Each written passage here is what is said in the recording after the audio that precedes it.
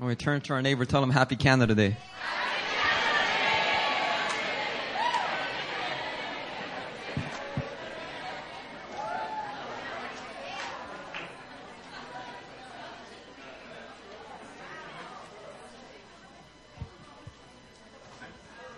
I would sing the Canadian anthem here, but I don't think most of us know French, right?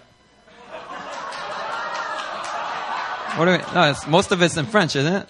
It's like, no? Oh, Canada. And then isn't it French from there? Oh, it's in English? All right. I just feel like the Star Spangled Banner coming on right now. We're just a few days away from 4th of July.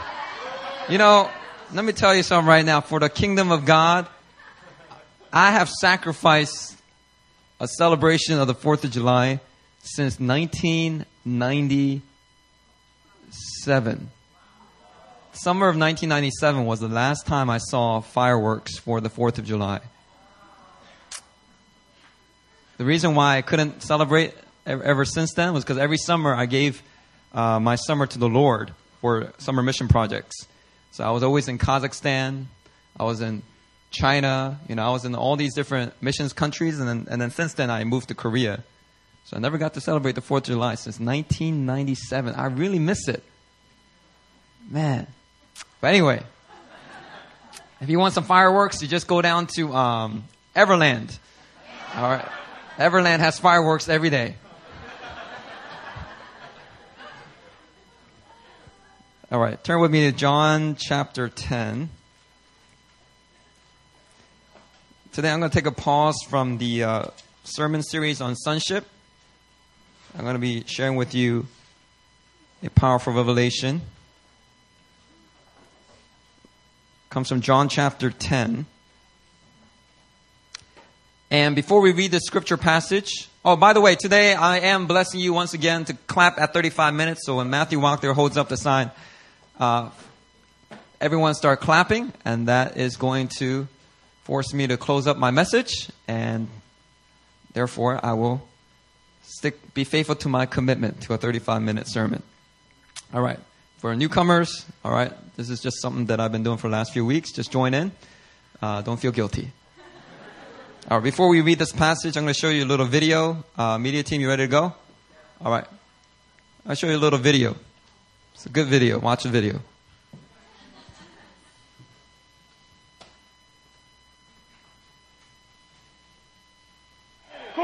As the seconds tick away at the Super Bowl, work is just beginning for the winners. I didn't make it. It's over now. Now we did. There are hats and shirts to don, uncomfortable man hugs to dole out, and post-game platitudes to recite. Let your actions on the field do the talking. Never been more proud of a group of guys, and you got something that no one will ever be able to take away from you. No saying is more vague and perplexing than they can never take it away. World champs, baby.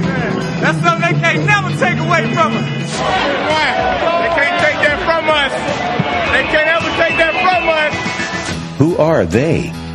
And what is the it that they're trying to take? And why would they want to take it? We'll start by analyzing the it. You know what the it is. Great job. Is it the hats and t-shirts? No, I don't want it.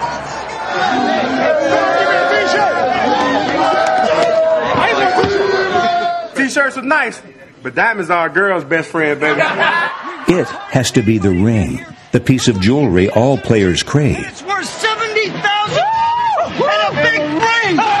Big, fat, juicy ring with about what? 5 diamonds, baby. 50? You can never take this away from us. This is something that so many guys have worked so hard for, sacrificed so many things, family, kids, just so many things in their life. We did it! We did it! It's not the ring itself. I think the ring's symbolic of something. It's a bond between a group of players that came together and won the thing that everybody else in our league is trying to get. World champs! You start to really think about it. It's something that's set in stone. 20 years from now, they can never take that away from you. As for who they are, I think they embodies anybody who has ever said anything critical about a player. It's a guy that wrote something. It's a guy in the street. It's a guy on the radio. You know, it's your Uncle Bill that's been a long-time Cowboy fan. Just sick. You're sick of hearing from him. You know, it's everybody. Nobody believed in us. We did. We believed. So if they are all the doubters and it is the feeling of winning a Super Bowl, the only question remaining is why would they want to take it? It's a defensive sounding phrase because you are of the mindset that maybe, you know, you didn't deserve to win this thing. You got it up. Huh? Blow out. You never doubted us, though. I can talk to you. I can talk to you. I think you're trying to build this us against them theme. Who you pick? Who you pick? You know, they're the people that say you can't win and you're not going to win the championship. And once you're hugging the Vince Lombardi trophy, no one is going to be able to take it away from you. Whether deserving or not, the statement rings true. They can never take it away. Congratulations. Players and coaches should be thankful they play football. To date, no Lombardi trophy has ever been taken away from a team. Thus, the saying lives on. To set yourself apart and put yourself in that type of history is something special, and it's something they can't ever take away from you. As long as you live, once you've won a championship, they can never take that championship away from you. I don't care what nobody ever says, man. They can never take that moment away. Super Bowl champion turned broadcaster John Madden is one of the Adage's biggest fans. George Seifert in his first year, and they could never take it away. We were Super Bowl champion, and they can never take it away from you. You'll always have that feeling. They'll never take it away from you. That's the greatest feeling in the world. They can never take it away from you. Madden has even taken the phrase to the Hall of Fame. Coming over here, and I said, they can't take this away. They can't say we're kidding. We want it back. You can't. You don't fly to Hawaii, you can't have it. We can't take it away. But perhaps the shining moment for they can never take it away was provided by quarterback Steve Young. It's the greatest feeling in the world, is it not? So suddenly you have the Super Bowl trophy in your hand. What is someone going to say? Who they? What are they going to say? What are you? You can't touch this. What are you going to say? You can't. What are you going to do? I'm a Super Bowl champion. Just sit down and relax. Hey, I share this with every one of you guys, and no one can ever take it away from us, ever! All right.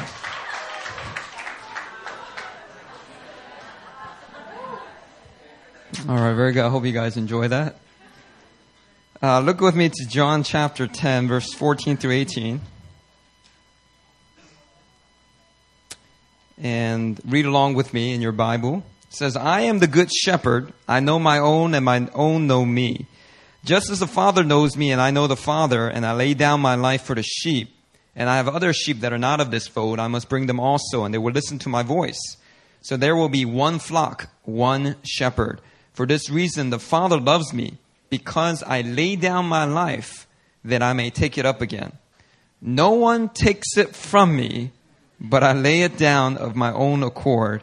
I have authority to lay it down, and I have authority to take it up again. This charge I have received from my Father. Amen. This past 2 weeks, I've been taking an intensive course called Wealth and Poverty in Christian Traditions. It's been a very insightful course. I've learned a lot. I've been reading a lot. My professor, she's from Westmont out in California. And she's an excellent teacher, Professor Helen Rhee. And I learned so much through this class. And one thing that I learned through one of my readings was Martin Luther, the great reformer, he had 4 ways of thinking of exchanging goods. He said for a Christian, there are 4 ways in which we should think about exchanging goods. I'll point them out for you. Number 1, first one he said was, let people rob or steal our property. Okay? Before you make any judgments, just listen to the whole thing. Okay? So the first way that Christians can exchange goods is by letting people steal from us. Second, he said, give freely to anyone who needs it. Okay? It's another way in which we would part with our money, part with our property, whatever, exchanging goods. Third, let somebody borrow with an assumption that if it is not returned, it simply becomes a gift. Isn't that interesting? Martin Luther, as he's trying to bring Reformation to the Catholic Church, he saw this as the third way of exchanging goods. And number 4, buying and selling is the last way of exchanging goods. Now, after pointing out these 4 ways for the Christian to exchange goods, he said that although this is the Christian way to exchange goods, since not everyone acts as a good Christian, and also there are a lot of people who are not Christian, he said that we need the government to make laws and execute these laws that will compel and constrain the wicked to refrain from theft. Okay, I need that off because it's going to blow my pages. All right, and so this is what he said. Quote, Martin Luther said, the establishment of laws is necessary in order that the world may not become a desert. Peace vanish, and men's trade and society will be utterly destroyed. All of which would happen if we were trying to rule the world according to the gospel, rather than driving and compelling the wicked by laws and the use of force to do and to allow what is right. Everybody with me on this? Okay, I lost a lot of y'all. So check this out.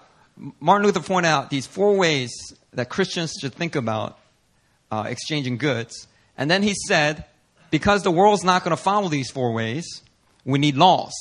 And those laws are there to protect people's property. The laws are there to make sure that people are not being continually wronged. Then the entire world will just go to anarchy, is what he's saying. Okay, so he had this view of the law as the moral laws of God being put into government would help to constrain the world and cause the world to be a safe place where you can do buying and selling. Okay. Now, he said that the state ought to compel people to repay what they have borrowed. But in the worst case scenario, if they refuse to repay, or if the state gets lazy about executing the laws, the best attitude that we as Christians can take on is to tolerate the robbery.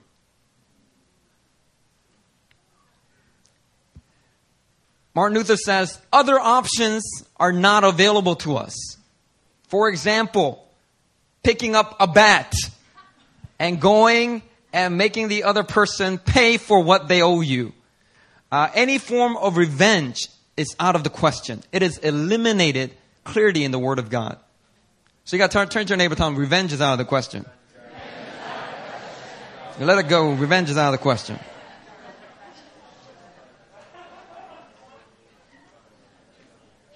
Now, when I read this essay by Martin Luther, it made me think about a recent sermon that Pastor Benjamin preached.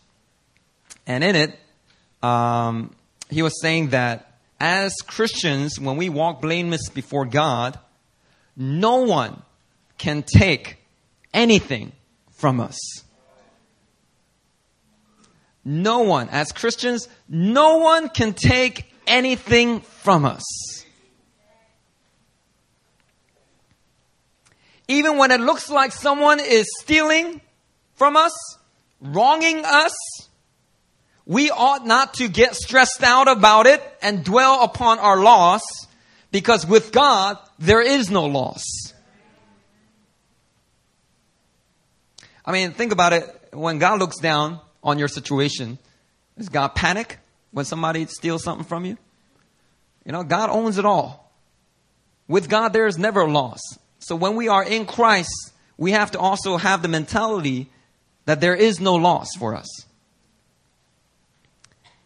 God is the owner of all things on the earth. Scripture says the silver and the gold belong to God. The cattle on 1,000 hills, they all belong to him. The wealth of the wicked belongs to God. The property of the righteous, it all belongs to God. So actually in the Old Testament, God has specific laws that put a limit on private property rights. For example, if you are the owner of land, God had in his law prescribed certain limits upon your ability to use the land for whatever you want. So, for example, if you were a farmer and you own this big acre of land and you were harvesting apples, right? God required that a portion of the field not be harvested. On top of that, God required that your harvesters go through the field only once. And so if the harvesters drop a few apples or forgot to pick a few apples, they were not allowed to go through it and make sure they got all the apples. They had to leave the rest. For who? Okay, if you read the book of Ruth, is a real clear example there. It was a gleaning law there to provide for people who are vulnerable, people who couldn't have no societal way to make an income, namely the widows and the orphans. And it would also include people who may be handicapped and can't work and stuff like that, right? And so God had certain limits upon our property rights. Now, in this side of the Industrial Revolution, we've kind of forgotten and forsaken and believe that these laws no longer apply to us. And in one sense, it doesn't. Because it was to an agricultural economy. We don't have an agricultural economy. Right? How many of you in here, you pick apples for a living? Anybody in here, you have a catnip farm or something? I don't know.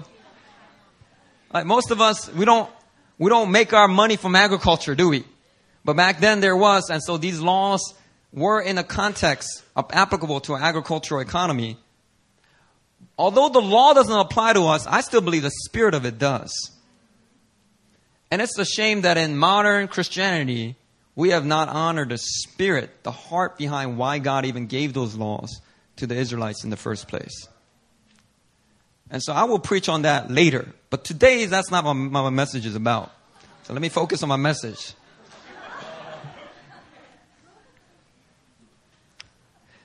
Scripture says that he owns everything.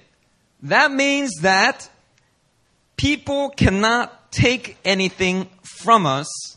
We ought to see situations where we feel like we are wronged. If we have exhausted all our options to try to get that back, at the end of the day, we got to learn how to let it go, lay it down, and rather than feeling like I've been stolen from, give it as a gift or an offering. You know, growing up in an urban environment where I was robbed. How many of you got actually robbed on the street? You were walking on the street, you got robbed. Okay? Janae from South Africa is the only one raising her hand. All right. David Gelman. Okay. Yeah. I got robbed several times, man. I got robbed in high school. I got robbed in middle school. I mean, and plus, like at my elementary school, I was constantly getting robbed. I mean, you live in the inner city, theft is a way of life. Now, I never, actually, no, that's wrong. In my whole life, I can think of two clear instances where I stole something. One was I stole my dad's money because I was saving up for a Nintendo game. But I took like $20 at a time. And he didn't notice. He never noticed. But I used to hide it under my mattress. One day my mom was cleaning out my room. And I came into my room and she was holding the money and the meme, the rod in the other hand. And I just started crying. And then the second time was I didn't steal directly, but my friend was breaking a bike lock, and there were like 3 bikes attached to it. And he broke the lock, and then he was like, I'm taking the best bike. Which one of y'all knuckleheads wants to take the other bikes? And I was like, man, if I just leave this bike here, somebody else is going to steal it. So might as well take it. Anyway, the Lord taught me a lesson the next week, because when I was riding that bike, I was like just riding it, and I was taking this turn, and the bike all of a sudden gave way, and then I got all scraped up on my elbow, and my head hit the ground, and then I was just down there like, I was like crying for like 30 minutes. Felt like an idiot. The whole time, I just felt like the conviction of the Lord. That bike is not yours. I still have a scar on my elbow from that time. Anyway, man, what again? Let me get focused. Growing up in an urban environment where I was robbed, and I constantly heard stories of my Korean American friends and family getting robbed. There's always stories of people getting burglarized. People will get burglarized while they were watching TV. People will come in and tie them up and burglarize them. And so because I grew up in this environment, I've come to have a particular burning anger whenever I feel like somebody has taken something from me. So my wife knows these stories fully well. Whenever I buy something and I want to return it, now in America, all you got to do is read the return policy. You follow it, and America is all about customer service, right? They generally will honor the return policy and give you what you need to get. But here in Korea, up until like the 90s, there was no return policy. There's no refund policy concept here, right? And so once you wore it, once you take it out of the store, it's yours. If you change your mind, you can't bring it back. Now, a lot of Western retail shops started coming in recently, like Zara, H&M, Uniqlo. All these stores are more westernized in the refund policies, right? But when I first came about 7 years ago, it was before the Western retail shops started taking over. And I noticed some of the retail stores that weren't even Korean, they had a Korean refund policy. And so I would try to return something. And then the person at the cashier register will say, well, our return policy is 7 days, and today is the 8th day. And I will be like, well, where is that written? Show me on the receipt where it's written. And then they will be like, well, it's written in the back room on the wall. I'm like, what? What kind of... Let me talk to your manager. And they were like, what? They didn't know what to do with that. Like, talk to a man. What? And then I was like, let me talk to the person in charge. And the person in charge came out and told me the same thing. All right, this was an Adidas store. And let me tell you something right now. I bought a beanie at Adidas. I changed my mind. I want to return it. All right. Anyway, the manager told me, nope, you can't return it either. So I said, I'm going to return this thing. And you will give me my money. And I just got infuriated. I was all stressed out during the week, everything. But you know what? I wrote a letter to Adidas corporate offices. They gave me a phone call back and said, go back to the same store. You get your money. Okay. Now, I used to work in retail. All right. So I know how customer service works. Right. Most people give up. All right. But people who know how to do customer service and people who know, who have companies that honor that, you know how to get what you need.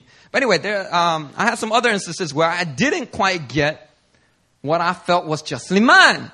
So during those times, I had this burning anger. It reminded me of my childhood. Whenever I get robbed, I hate it when people take something from me. Maybe this is rooted with my road rage as well. I don't even care. I don't own the road, but if they take my lane, if they take my spot, okay, so there's this burning anger I deal with. Now, when I heard Pastor Benjamin's message, it started to kind of bring peace to my soul and challenge me to think differently. And then when I read this article by Martin Luther, man, I was really challenged even more about the same concept.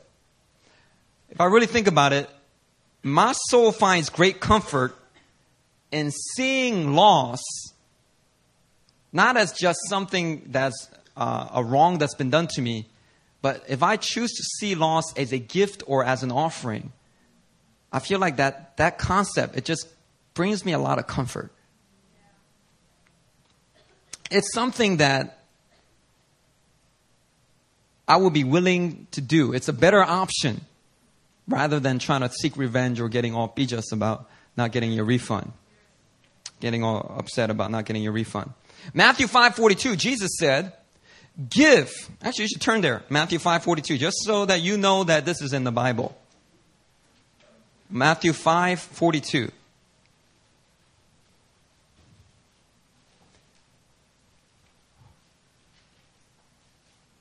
Jesus said, give to the one who asks you, or in the ESV says, give to the one who begs from you.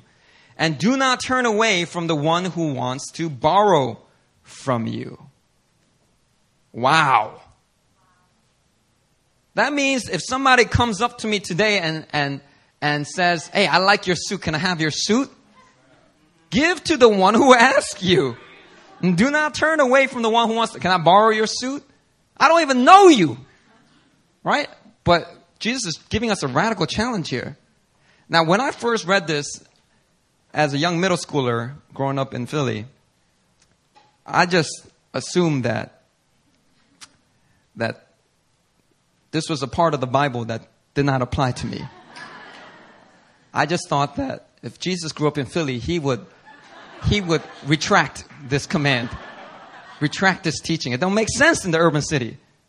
So I had a hard time with this one growing up because there was so much theft all around, even in my classes, right? I told you, right? If somebody asked to borrow a pen and you lent that person a pen, you are not going to get that pen back. Guaranteed every single time. In fact, in Philly, the way that they rob people is they come up to you and they say, can I borrow $1? Okay? When they say, can I borrow $1, they are not looking to pay you back. When they say, can I borrow $1, they are looking to see if you're knuckleheaded enough to pull out your wallet and pull out $1. And then at that instance, they can see what's in the rest of your wallet. And then they go, while you're at it, give me the whole wallet. That's how they rob you in Philly. So next time somebody asks, can I borrow $1? Understand that you are getting robbed.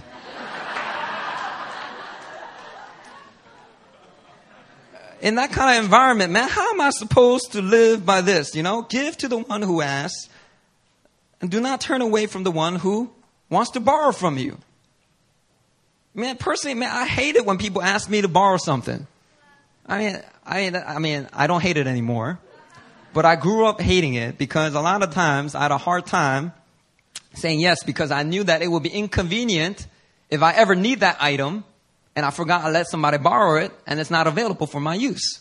That's pretty inconvenient. Or I had to worry about and remember to go and get it back in case the other person forgot. And I know I borrowed things and I never returned it. I have a few books that Kendra lent me like 5 years ago and I still have it on my bookshelf. Every time I look at it, I go, I should return it to Kendra. I think you actually blessed me to just keep it after a while, right? Yeah, I can't remember. See how bad I am when I'm returning stuff? And I'm just assuming that other people are going to be just as bad. So, man, I just have a hard time letting people borrow anything. But Jesus calls us to a radical generosity. How is this possible, Jesus? How can you tell us to do these things? If you actually read earlier, he says, you have heard that it was said, an eye for an eye and a tooth for a tooth. But I say to you, do not resist the one who is evil. But if anyone slaps you on the right cheek, turn to him the other also. Once again, I used to have these conversations with Jesus when I was younger. Jesus, if I turn the other cheek, I'm going to get hit on the other cheek. What am I supposed to do with this? But Jesus calls us to this radical generosity. I just think, it's really more radical than we can ever imagine. It's pretty crazy what Jesus is asking us to do here. Now, how can Jesus call us to this type of radical generosity? You know how?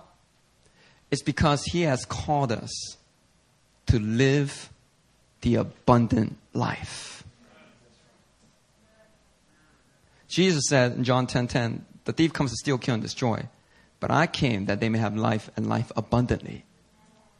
Jesus calls us to live an abundant life. For the person that is walking with the mentality of an abundant life, there is never any lack. Everything that God calls you to do at a certain given moment, you have everything sufficient available for you to go ahead and execute it. It doesn't matter what income level you're at. If you're walking in the abundant life, there's never any lack.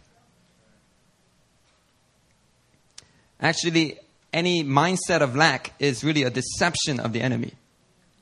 Satan wants you to think with a mentality of lack so that you will be tight-fisted with the property and possessions that God entrusts to you. But God wants you to have a mentality of abundance. A mentality of, I'm continually increasing. I'm continually, even when I have momentary moments, even when I have moments where I might be in lack, it's a temporary thing. God is bringing me into a place of abundance, of increase, of overflow, when my cup overfloweth. And when you have that mentality, you're able to be generous, radically generous at all times. But a lot of Christians, they don't have that mentality. Actually, Matthew, I think you're off on your time. You got to give me 5 more minutes because it says 28 up there. All right, give me 10 more minutes right now. Okay, all right, good. Yeah. Okay, yeah, just add it. I think they forgot the video, so just add it. Okay. All right, let's go. Now, when you are in a mentality of lack, no matter what income level you're in, whether you have a lot of money or a little bit of money, if you have a mentality of lack, if someone steals something from you, you call it theft, and then you call yourself a victim. But you see, in Scripture, it never tells us to embrace this identity of a victim. Instead, the Bible calls us more than conquerors. Instead of seeing yourself going from poor to broke, where you're saying to yourself, I'm so poor, I can't even afford to be robbed, right? You got to come out of that mentality of lack and come into a mentality of abundance. Jesus, when he was about to be crucified, Jesus had the mentality of abundance. He says that I lay down my life. No one takes it from me. I lay it down of my own choice, of my own accord. I have the authority to lay it down, and I have the authority to take it up again.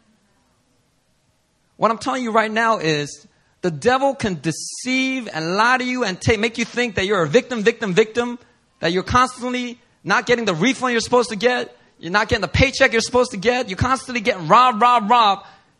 And Satan wants to make you think you're in a place of lack. Therefore, you stay tight-fisted with your life. It could be not just with money. It could be with a lot of things. But Jesus don't want you to think like that. Jesus wants you to think, you have the choice to lay it down. You have the authority to lay it down. And in fact, I'm giving you that authority. Choose when do not resist an evil person. Choose when an evil person even wants to wrong you. Know that in that place you have a choice. You have the authority to actually lay it down. When you have an abundance, no one can take anything from you. You're so rich, you can give and give generously, and you don't have to get hung up on it. You don't have to worry about it. Now, make sure you know what your budget is, by the way. Don't be reckless with your budget. But check this out, man. When you are wronged, when your cell phone company gives you some hidden charge that you didn't know nothing about, when Calvin Klein won't issue you a refund when clearly they should, when some Christian group on college campus ministry, another college campus ministry, takes our room reservation,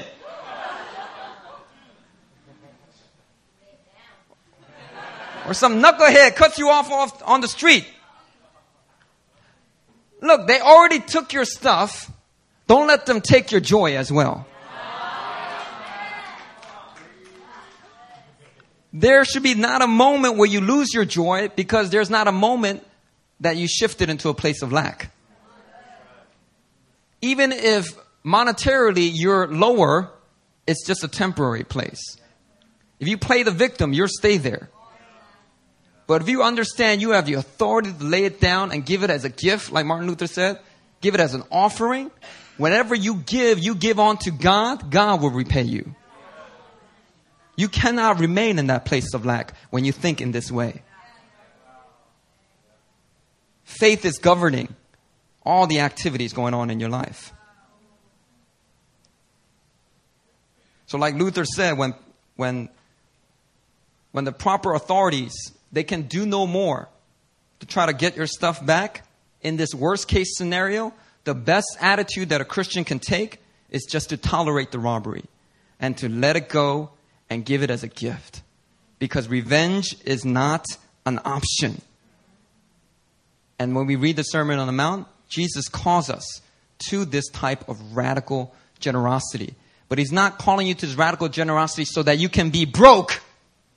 But he calls you to this radical generosity so that you can have the abundance, that you can walk in that abundance.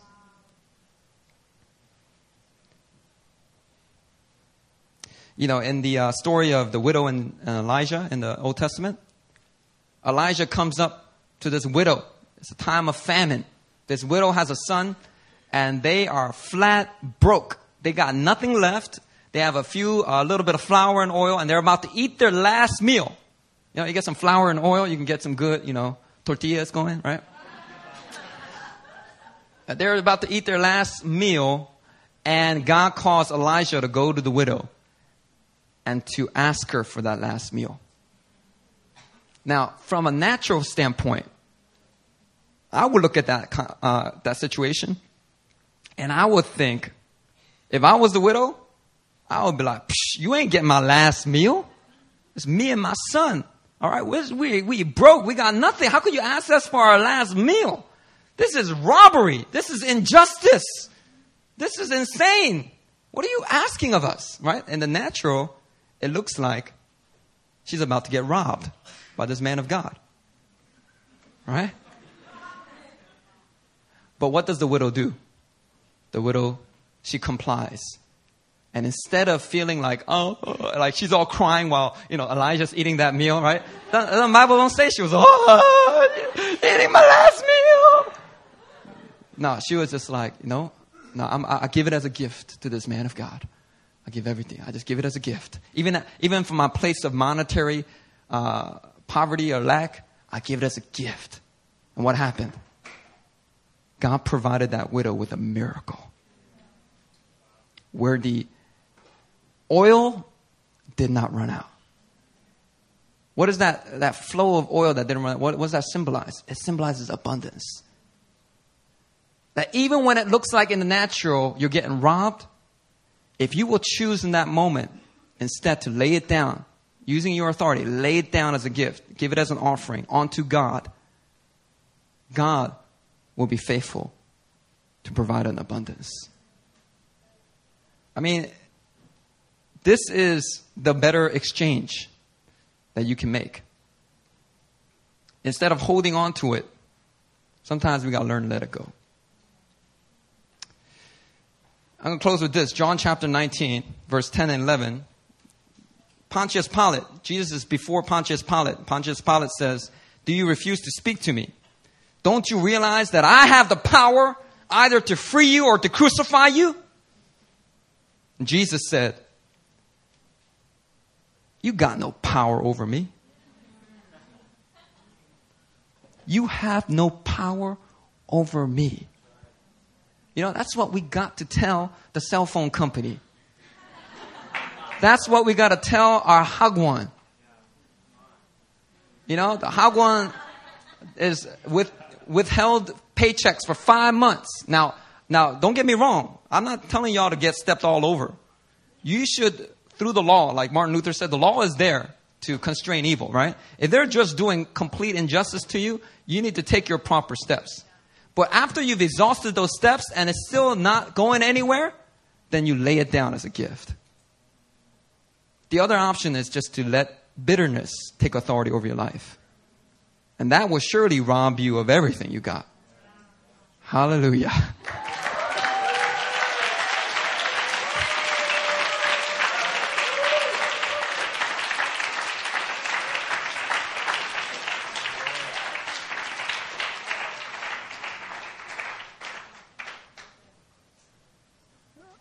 So I'll close up here.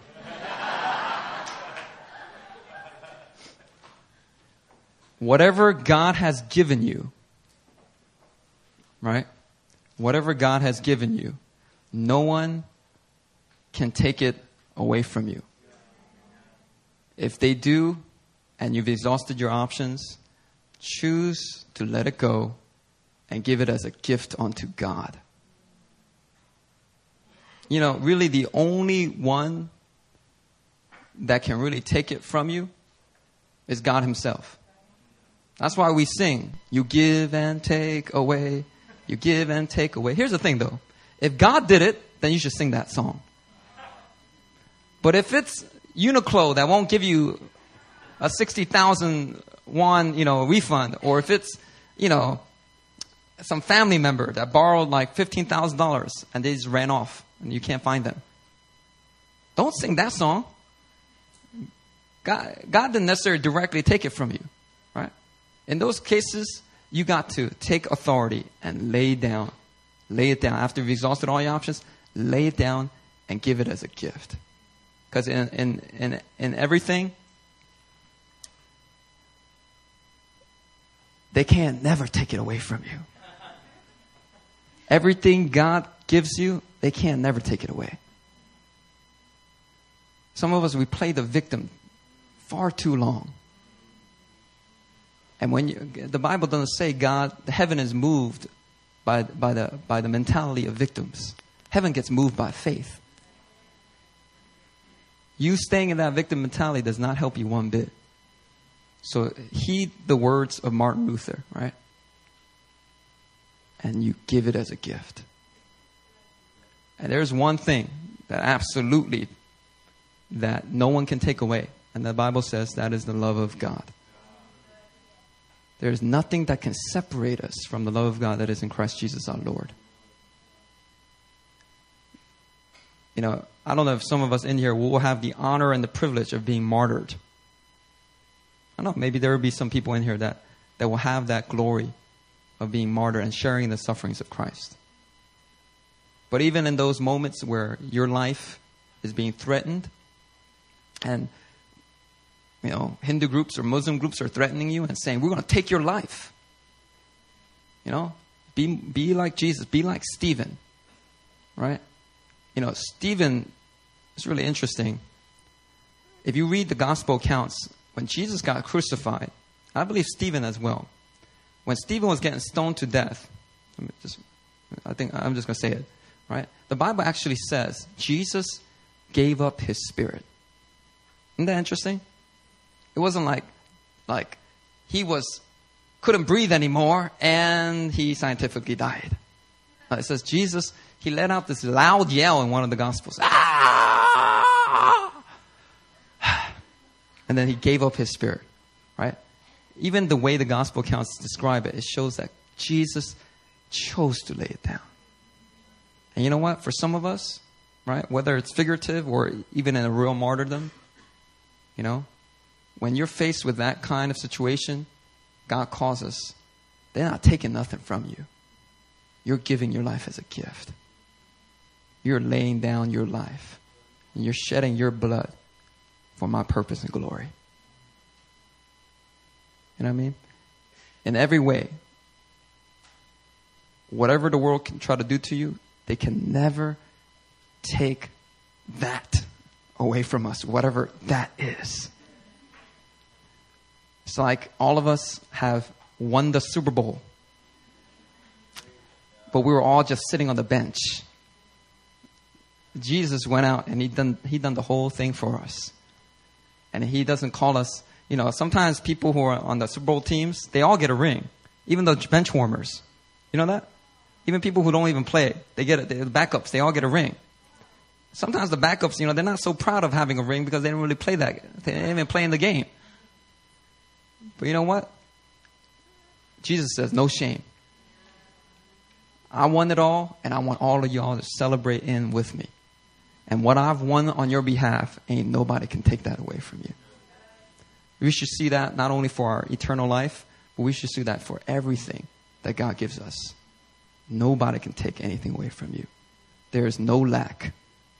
There's only abundance and increase. All right, let's pray.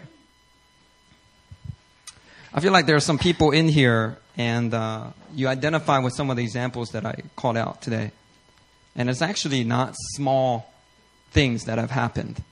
It's big things. upwards of $10,000 and more, where you have been clearly wronged. For some people, they took the legal route and they did the lawsuits. And some of them may be coming to the end of that lawsuit, or others are contemplating doing a lawsuit. But if you're in here and you have faced a great injustice where something was taken from you, I want to shift you from that mentality and show you that they can't take it from you. They can't take it from you. But you can choose to lay it down. Lay it down as an offering. Lay it down as a gift. So if there's people in here, you've been monetarily wronged. There is money that is justly due to you or to your family, but some guy ran off with the money. Some guy ran off with the deposit. Some guy ran off, or some owner of a hagwon ran off with your paychecks.